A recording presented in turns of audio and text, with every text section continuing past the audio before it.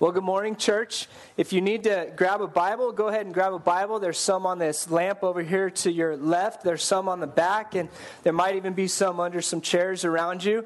Open your Bible to Luke chapter 12, verses 1 through 12 is what we're going to go through. Yes, we made it to chapter 12. It's only taken a year and a half, but that's okay. Hey, I was feeling like, man, we need to speed this up. And then I realized there's a couple of churches I've come across. They've been going through Luke for 2.5 years. We're not going to be in it for 2.5 years, only like a year and a half. So welcome to Church Project. And we believe that the Bible, everything comes out of this Bible. One of the things I love about just even our setup and the way that we structure church is, we want to make sure we are a people that know how to read the Bible. We want to make sure that each and every one of us, know the importance of the Bible. And we want to know that each and every one of us, if we've asked God to come into our life, the Holy Spirit is there teaching us His Word. And so the beauty of that is you can sit down with this Bible, you can sit down with this Scripture on your own. Tonight, tomorrow, whenever it may be, and the Holy Spirit will guide you into some pretty amazing things. So church, be confident in that. You don't have to come to church just to hear the Word of God. It can be alive every time that you open it up. So there's your encouragement today. Does that sound good? That's a good place to start today. I want to jump into Luke chapter 12, verses 1 through 12. I'm excited about these verses, so follow along in your Bible. Meanwhile, when a crowd of many thousands had gathered so that they were trampling on one another, Jesus began to speak first to his disciples, saying, "Be on your guard against the yeast of the Pharisees, which is hypocrisy. There is nothing concealed that will not be disclosed, or hidden that will not be made known. What you have said in the dark will be heard in the daylight, and what you have whispered in the ear in the inner rooms will be proclaimed from the roofs. I tell you, my friends, do not be afraid of those who kill the body and after that can do no more. But I will show you whom you should fear. Fear him who, after your body has been killed, has authority to throw you into hell. Yes, I tell you, fear him." Verse 6. "Are not 5 sparrows sold for 2 pennies? Yet not one of them is forgotten by God. Indeed, the very hairs on your head are all numbered. Don't be afraid. You are worth more than many sparrows. I tell you, whoever publicly acknowledges me before others, the Son of Man will also acknowledge before the angels of God. But whoever disowns me before others will be disowned before the angels of God. And everyone who speaks a word against the Son of Man will be forgiven. But anyone who blasphemes against the Holy Spirit will not be forgiven. When you are brought before the synagogues, rulers, and authorities, do not worry about how you will defend yourselves or what you will say, for the Holy Spirit will teach you at that time what you should say." These are some pretty good verses. These are some verses that sometimes when we hear them, they're a little confusing and they can be a little scary at times too, especially the middle section, verse 10. Read that. It's like, what is this? These are some great verses that I think today God will show himself to you if you allow yourself to. Look at verse 1 right away. There's thousands of people. Thousands of people are coming. And Jesus is not a small deal at this point. Jesus is a pretty big deal. He's a phenomenon that's happening in this area, and everyone wants to be around him. Look, it says there's a crowd of so many people, thousands of people, that they're having a mosh pit. I mean, they're trampling on one another. And I look at this. Jesus, what just happened? Jesus came out from the house, right? If we look at the end of chapter 11, he comes out from being with the Pharisee and having an intimate meeting with the Pharisee. He comes out and there's this just flood of people that are flocking to be around this man. Because what he's saying and what he's doing is so powerful that everyone wants to be a part of him. What I think is really cool. Did you notice that there's thousands of people there? And what does Jesus do? What does he do? He speaks to the 12 disciples that are right there. Thousands of people want to be around Jesus, and he just came out from an intimate setting with the Pharisee and some teachers, and now he comes out and sees the flood of people that all want to be around him, and he spends time with the 12 disciples. His fullest attention is on his followers. He's saying, this is great. The world's going to be changed. This is great. All these thousands of people, this is great. This is why I've come. But who am I focusing on right now? You. I love you. Jesus is madly in love with you. He left everything for you. Yes, the thousands of people, but he left everything for you. Do you know who Jesus is? I'll just ask that right now. Do you know who Jesus is? And beyond that, do you realize how much Jesus loves you? He left everything for you. I wonder if the disciples at this time started to get some kind of swagger. Does anyone know how to swagger? Does anyone have a swagger when they walk? Has anyone got swagger? Maybe Braden or Bryce do. You guys have swagger? Yeah? I wonder at this time, yeah. Brent's like, yeah, they got swagger. I wonder at this time, man, Jesus is the stuff, right? Everyone wants to be around Jesus, and he comes out. I wonder if Jesus looked over at his disciples and noticed that they're starting to get some kind of swagger going. Think about it. They're like second in charge, right? I know Jesus. This is the man.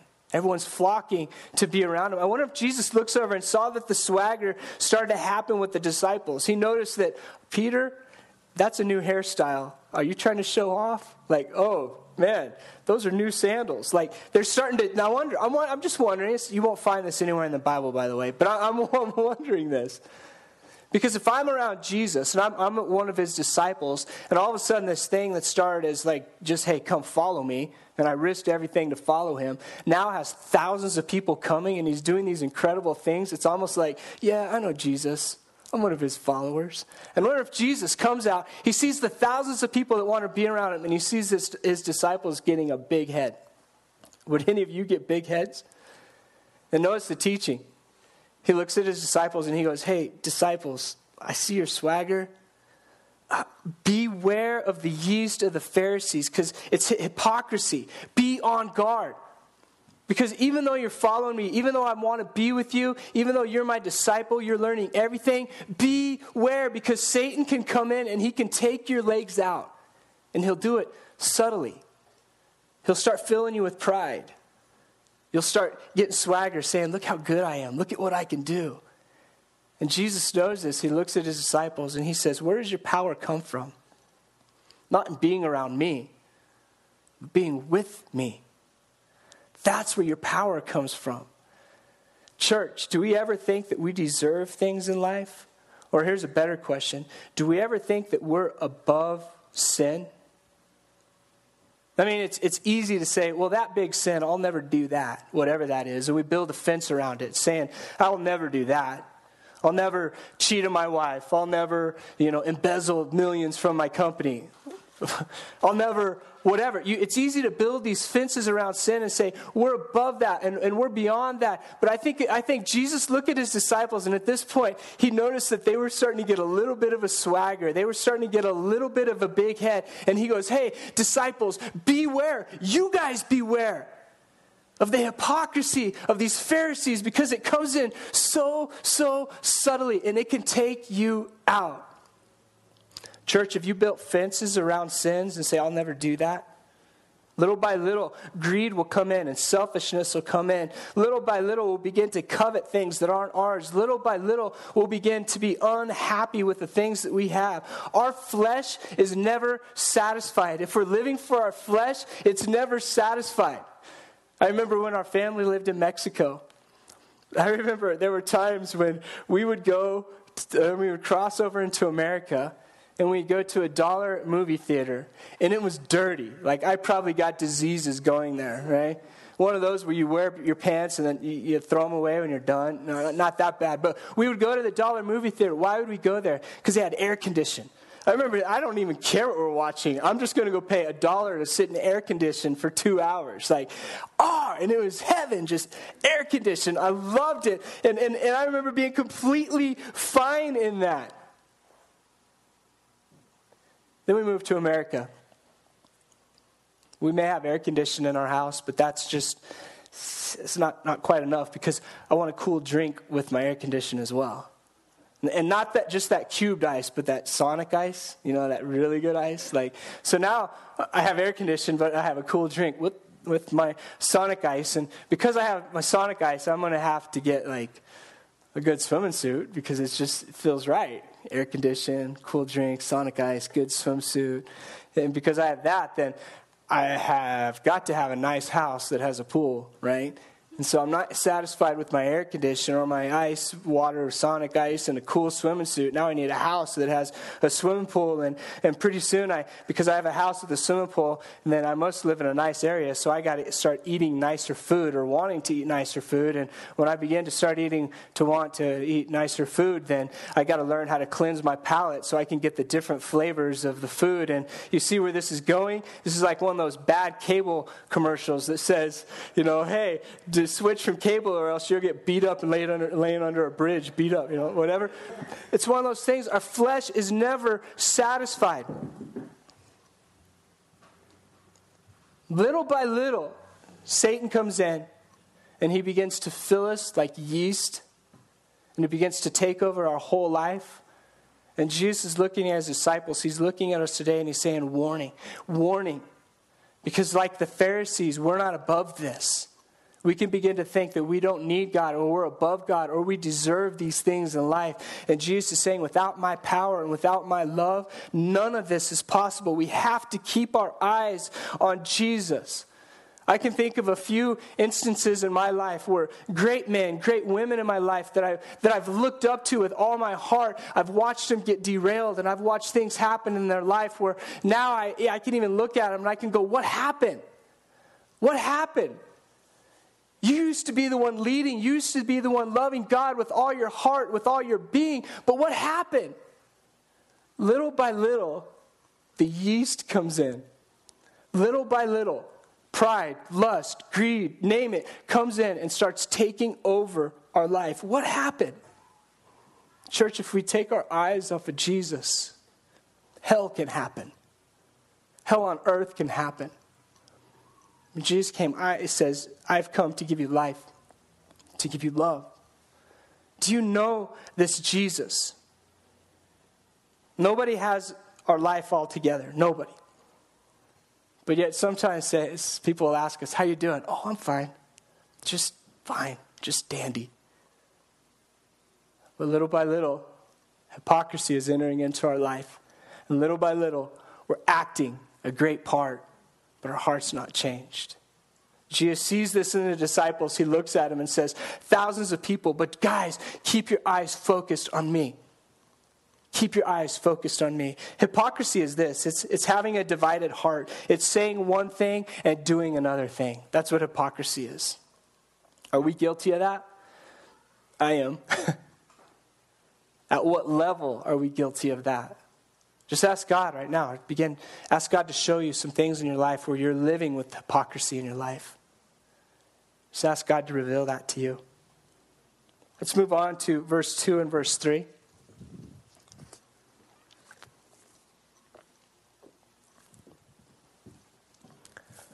There is nothing concealed that will not be disclosed, or hidden that will not be made known. What you have said in the dark will be heard in the daylight, and what you have whispered in the inner rooms will be proclaimed in the highest rooftops. There is no such thing as a secret. I'll just say that. There's no such thing as a secret. Everything will be known at some point in your life. Everything will be known. If you don't believe me, just have kids. Just have kids. Sometimes Zoe and Audrey will say something that Lauren and I were talking about. We didn't think they were listening to. I'm like, how did you know that? Right? I mean, we went in the room, turned on the fan, blasted the music, and they still found out. Like, how do you know this? If you're hiding anything, it will be revealed at one point in life. Whether at the Bema seat when we're standing in judgment before God and He reveals everything to us in our life, if it's then or if it's in this life, there's nothing that we do, even in the darkest room in a hidden remote place, that will not be known by people, by God at some point. But yet we think we're powerful enough to hide these things. And Jesus is saying, there's nothing that I don't know.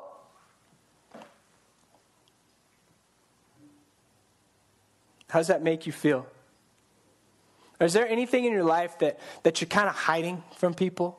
Even from us? You'd be embarrassed if other people found out about it? Is there anything there? Why? What can we do to help you? And what can we do to begin to process, to get these things out? I'll tell you, one great place to build relationships is our house churches. Be involved in a house church. I don't know what your schedule looks like, but rearrange it. Make it work so you go to one of our 2 house churches. Because it's at our house churches that you're going to be able to build some significant relationships. We're going to be able to talk about the things that we're struggling with in life. We're going to be able to be honest. And yes, we're going to be able to show up and just have a bland night. Like, it's relationships. And that's what we're going for. We want to help each other run after God with all of our being. Galatians 6, 7, and 8 says this: "Do not be deceived. God cannot be mocked. A man reaps what he sows.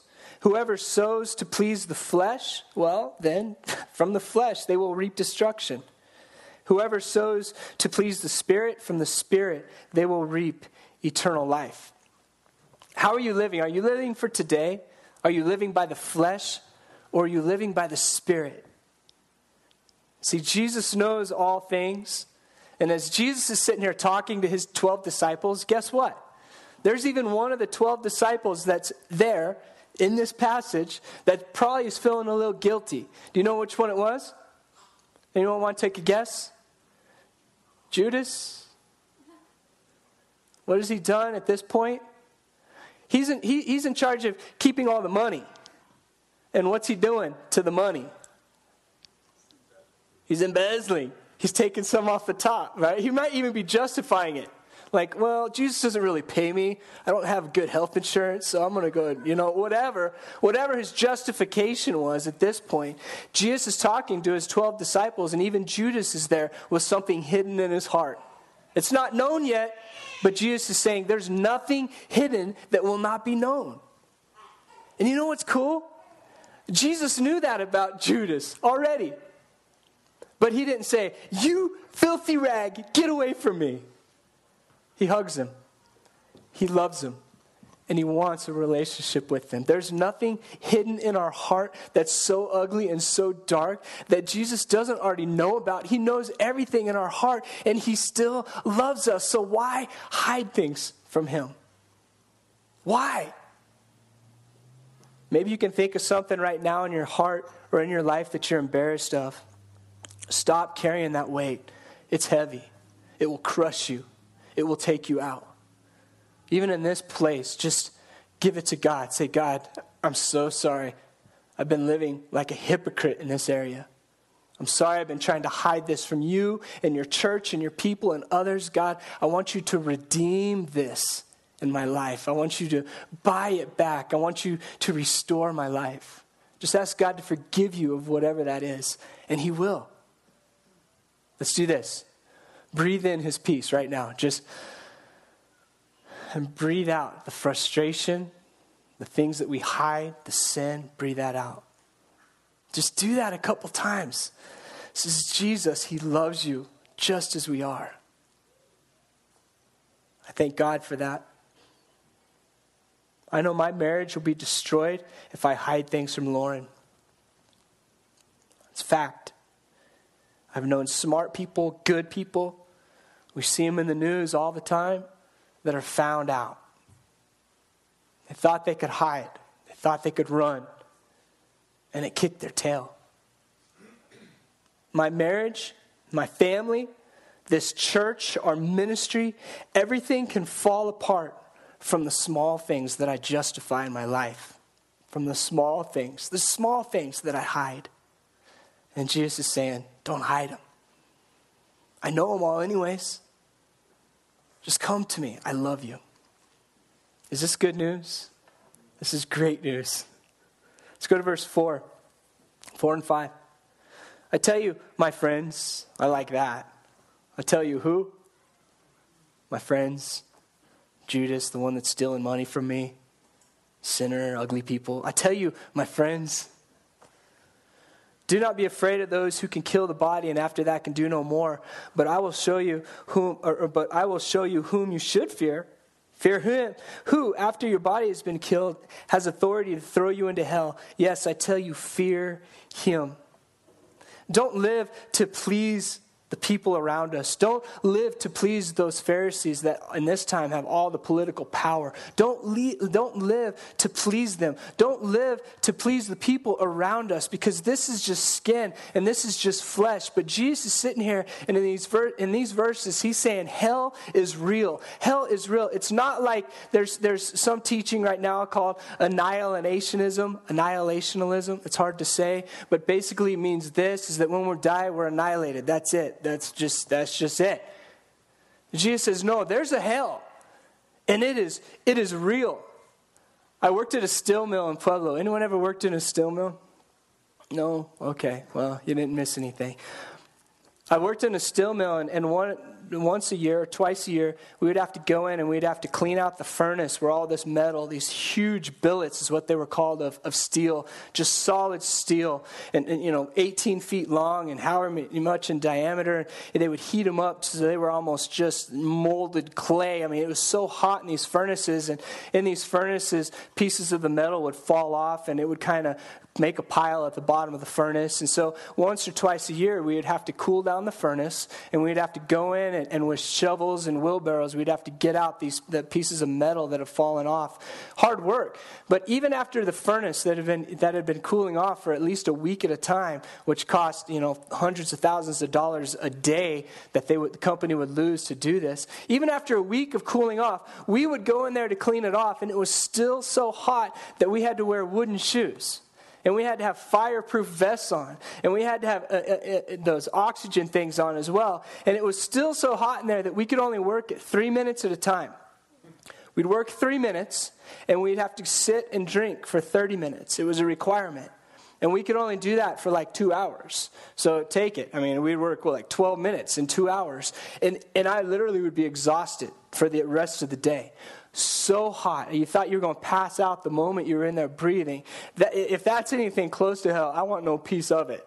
I tell you another thing that I want no piece of. If hell's anything like the Legos movie, I want no piece of that.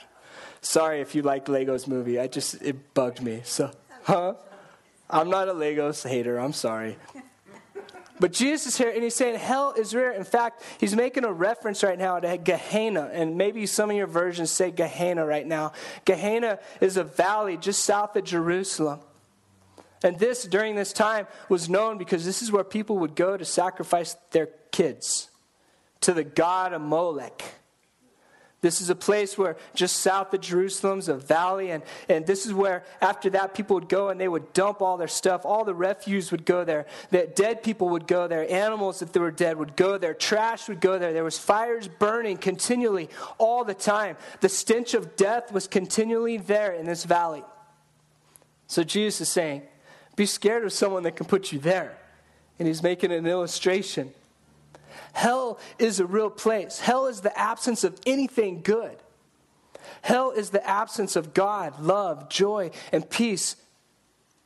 And God is saying, don't fear people, because people can just kill you. Fear the one who can throw you in hell, because hell is real. Isn't this an encouraging message? So go to verse 6 and 7. Are not 5 sparrows sold for 2 pennies? Yet not one of them is forgotten by God. Indeed, the very hairs on your head are all numbered. Don't be afraid, you who are worth more than many sparrows. I think it's cool here that the sparrows, they're the cheapest sacrifice possible. Like the poorest of poor people would sacrifice the sparrows. If you couldn't afford a dove and you couldn't afford a lamb, then you would get these cheap sparrows that no one could eat and you could buy for pennies. And they would throw in a couple extra because they're just so cheap. And Jesus is saying, don't I provide for those sparrows that anyone can afford? How much more do I love you? And then we have a little conflict here. What just happened up in verse 4 and 5? Jesus said, fear me, right? And then what happens in verse 6 and 7? He says, don't fear me. What are you saying? Are you saying fear me? Are you saying don't fear me? Proverbs 9:10, it says this, the fear of the Lord is the beginning of wisdom. If we fear the Lord, we begin to have wisdom. I think what Jesus is saying in these verse 4, 5, 6, and 7, he's saying, acknowledge my power, revere him, revere who God is, because he is all powerful. And do you know anyone that can level up and stand up to the power of God? Do you? I don't. No one is perfect. We've all sinned. Revere God. He's saying, revere me. Keep me in my right place. I'm not your homie. We've talked about that before. I am God. I am all powerful. That scares me when I think of how powerful God is. He says, revere me. We deserve to be separated from him because of our actions, our thoughts, our sins. We deserve this in our life. And that's scary to think. That we deserve the valley of Gehenna. That we deserve hell. He's that powerful. There's 7 billion people on this planet. And God's saying, I know the very number of the hairs that are on your head. I love you. Even more than those sparrows that, by the way, I'm keeping alive. I, God, who have all the power in the universe, love you deeply. If you've grown up in church, you've heard this a million times. And it's easy to get numb to that.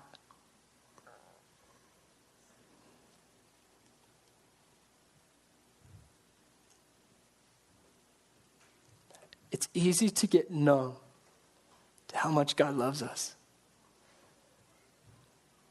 I believe we start to get numb when we think we deserve more than we already have.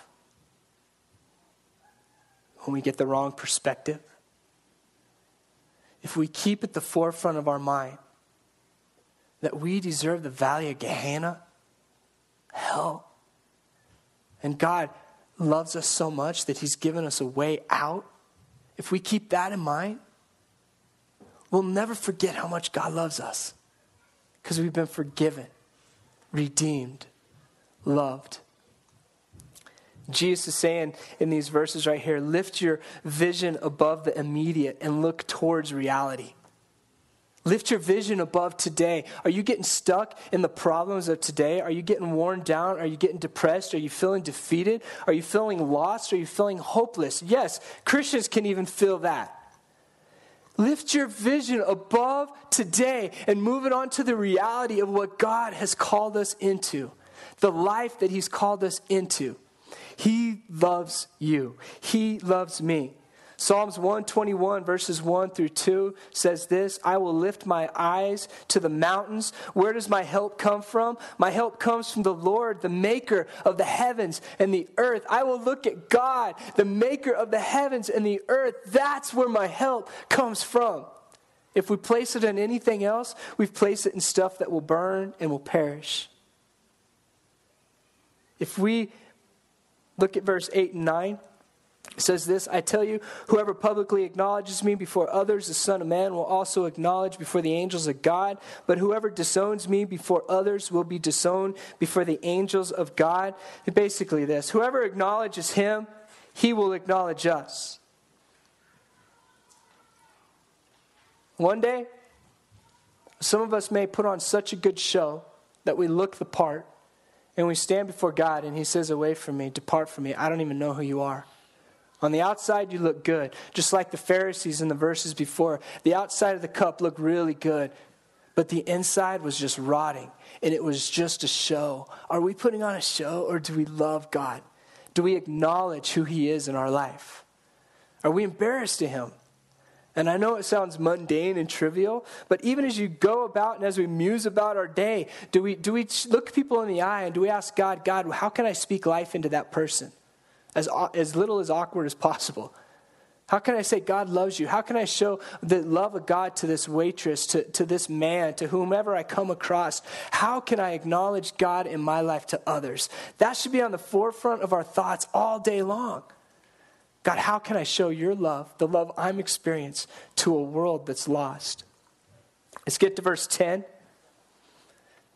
This is a scary verse. And everyone who speaks a word against the Son of Man will be forgiven. But anyone who blasphemes against the Holy Spirit will not be forgiven. That's a scary verse. What's this sin that's so big that you won't be forgiven? The Holy Spirit of God, I believe, will start to convict you in your life. He'll start to show you who He is. He'll begin to work on you. The moment that you completely reject the work of the Holy Spirit moving in your life and say, that's hogwash, that's foolishness, is the moment you've turned your back on God. And that's the moment that we began blasphemy of the Holy Spirit. And we said, sorry, God, your Holy Spirit means nothing to me. And when we say that, in essence, what we say is, you remember your son that you sent down to die? Remember that? For me, for my sins? Remember him? Yeah, I don't believe in that either.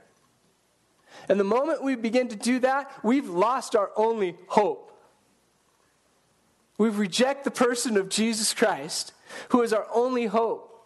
Because He had no blemish. He was perfect. He was without sin. And He died for us who has sin. And the moment we begin to blaspheme the Holy Spirit and reject the person of Jesus Christ, we have watched our last taxi drive away. Our last ship. Our last hope. We've said, God, I reject you and I reject your son. And that's an ugly place to be because you're without hope. I believe there is a limit to His pursuit of you. I think God's pursuing all of us right now. Even as you speak, this proves that God is still pursuing you. His Holy Spirit is still pursuing you because you hear this message of love and hope. But one day there's going to be a limit to His pursuit of you. There'll be a cease of His pursuit to you. One day He will stop pursuing you. He will have said, you've had every chance to accept me, but you didn't. Blasphemy of the Holy Spirit, and there's no hope for you. That day may be when you die. And if we have not asked Jesus to come into our heart and into our life, and we haven't accepted His love, we've lost the very core of why He put us here on earth. To love us, and to live a good life, and to give Him glory. John 3:16 says, for God so loved the world that He gave His one and only Son, that whoever believes in Him shall not perish, but have eternal life. If you're familiar with the Bible, you know the story of Saul turned Paul on the road to Damascus. It's a very cool story. Saul killed all Christians, hated them. Encountered God on the road to Damascus, and the Holy Spirit penetrated his heart, and he accepted him and became one of the most powerful Christian leaders of all time in one moment. What would happen if Saul, at that moment, said, Jesus, I do not believe in you? Blasphemy of the Holy Spirit. Verse 11 and 12 says, when you are brought before the synagogues, the rulers and the authorities, don't worry about how you'll defend yourselves or what you will say. For the Holy Spirit will teach you at that time what you should say. The Holy Spirit will come on and empower us, will lead us, will guide us, and will love us if we're depending on Him. Isn't this a feel-good message today? This message hurts, doesn't it? It's a hard one to hear. It's a hard one to give, by the way. But it's the core of the gospel. Have we realized that without God, we're nothing? If we have, we're in the right spot. If we haven't, beware. Warning. Watch out. You're trying to live life on your own, and it's not going to work out. I want to ask us some questions just to think about in here. And so if you want to, you can close your Bible, shut down your YouVersion. Just let this be a moment between you and God right now where you just really, really seek after Him and ask Him, God, show me what you want me to learn today and who you are.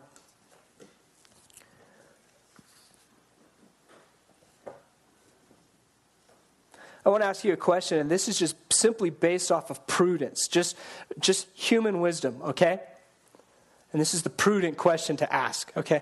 Buddhism and Hinduism, they're about reincarnating. If I don't get it right in this life, then I'll come back in another life, and hopefully I'll get it better, And hopefully at the end of this whole process, if I'm wrong at this life, next life, maybe the bad karma will get out. And pretty soon I'll reach the highest level of enlightenment, and I'm there, I've arrived. But I've got multiple lives to try to get this done, Hinduism and Buddhism. So just on prudence alone, just on intellectual thought, just on human reasoning alone, why would you go to that religion first? Why would you go to any religion that says, you can just keep trying over and over and over again? Christianity has the highest warning in the smallest amount of time. This is our one life. This is all we got. Wouldn't it make sense that we run after God and we try to figure him out? If at the end of your intellectual run and at the end of running after God, you find out Christianity is not it, sure, try Hinduism, try Buddhism, try something else. And then you'll have multiple chances to get it right. I would say if you're struggling with who Christ is, I would challenge you to really dig into the Bible and run after him. Try to figure out who he is. I found that he is true. He is life. He's worth my one life that I have here on earth. So if you're a prudent kind of intellectual thinker, I challenge you on that level. Prove Christianity wrong. I bet you'll find out that it's right.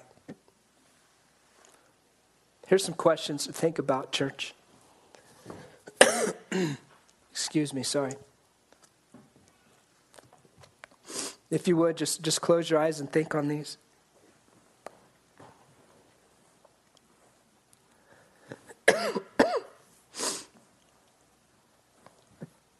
What have you let settle into your life that is a yeast?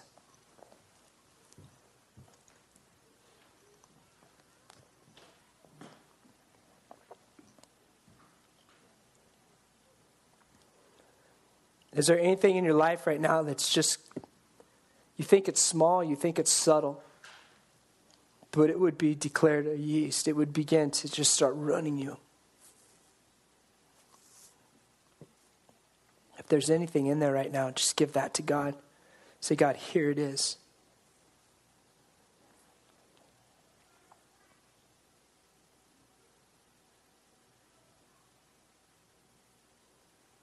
Here's another question along those lines. Are you okay with some things in your life right now that God's just not okay with?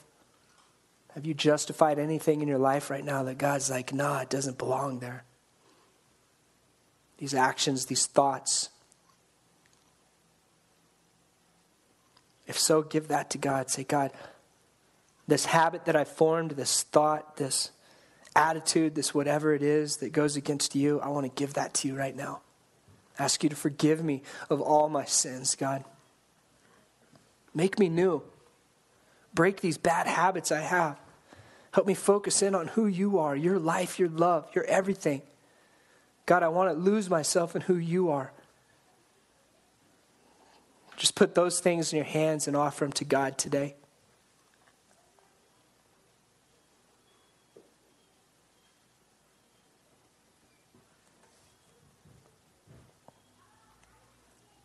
Here's another question. Is your flesh overwhelming you? Coming over you? Your desires, you always want more, you're never satisfied? If there's anything that's starting to overrun your life, anything that's taken place of Jesus and who he is, would you ask God to take that, remove that desire from you, and ask God to fill you with himself right now?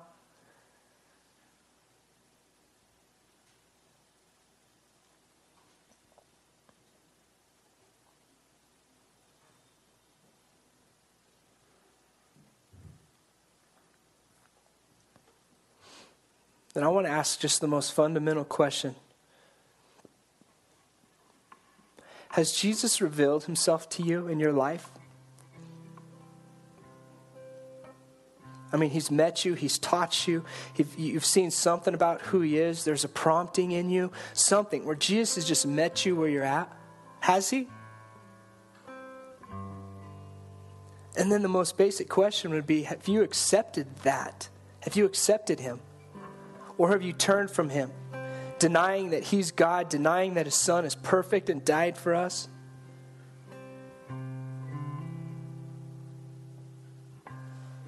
See, Jesus is calling.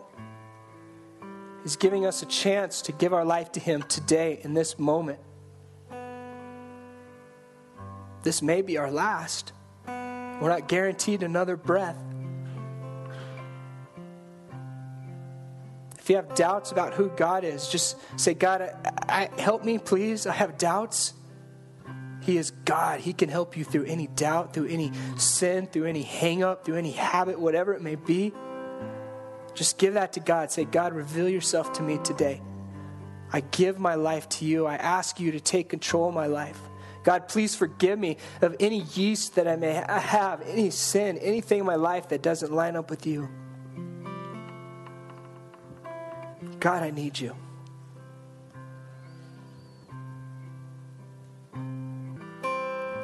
If you would, let's stand. If you need prayer, Brent and Shannon are up here. They'd love to pray with you. But let's just worship God. Continue to give him our lives in this moment.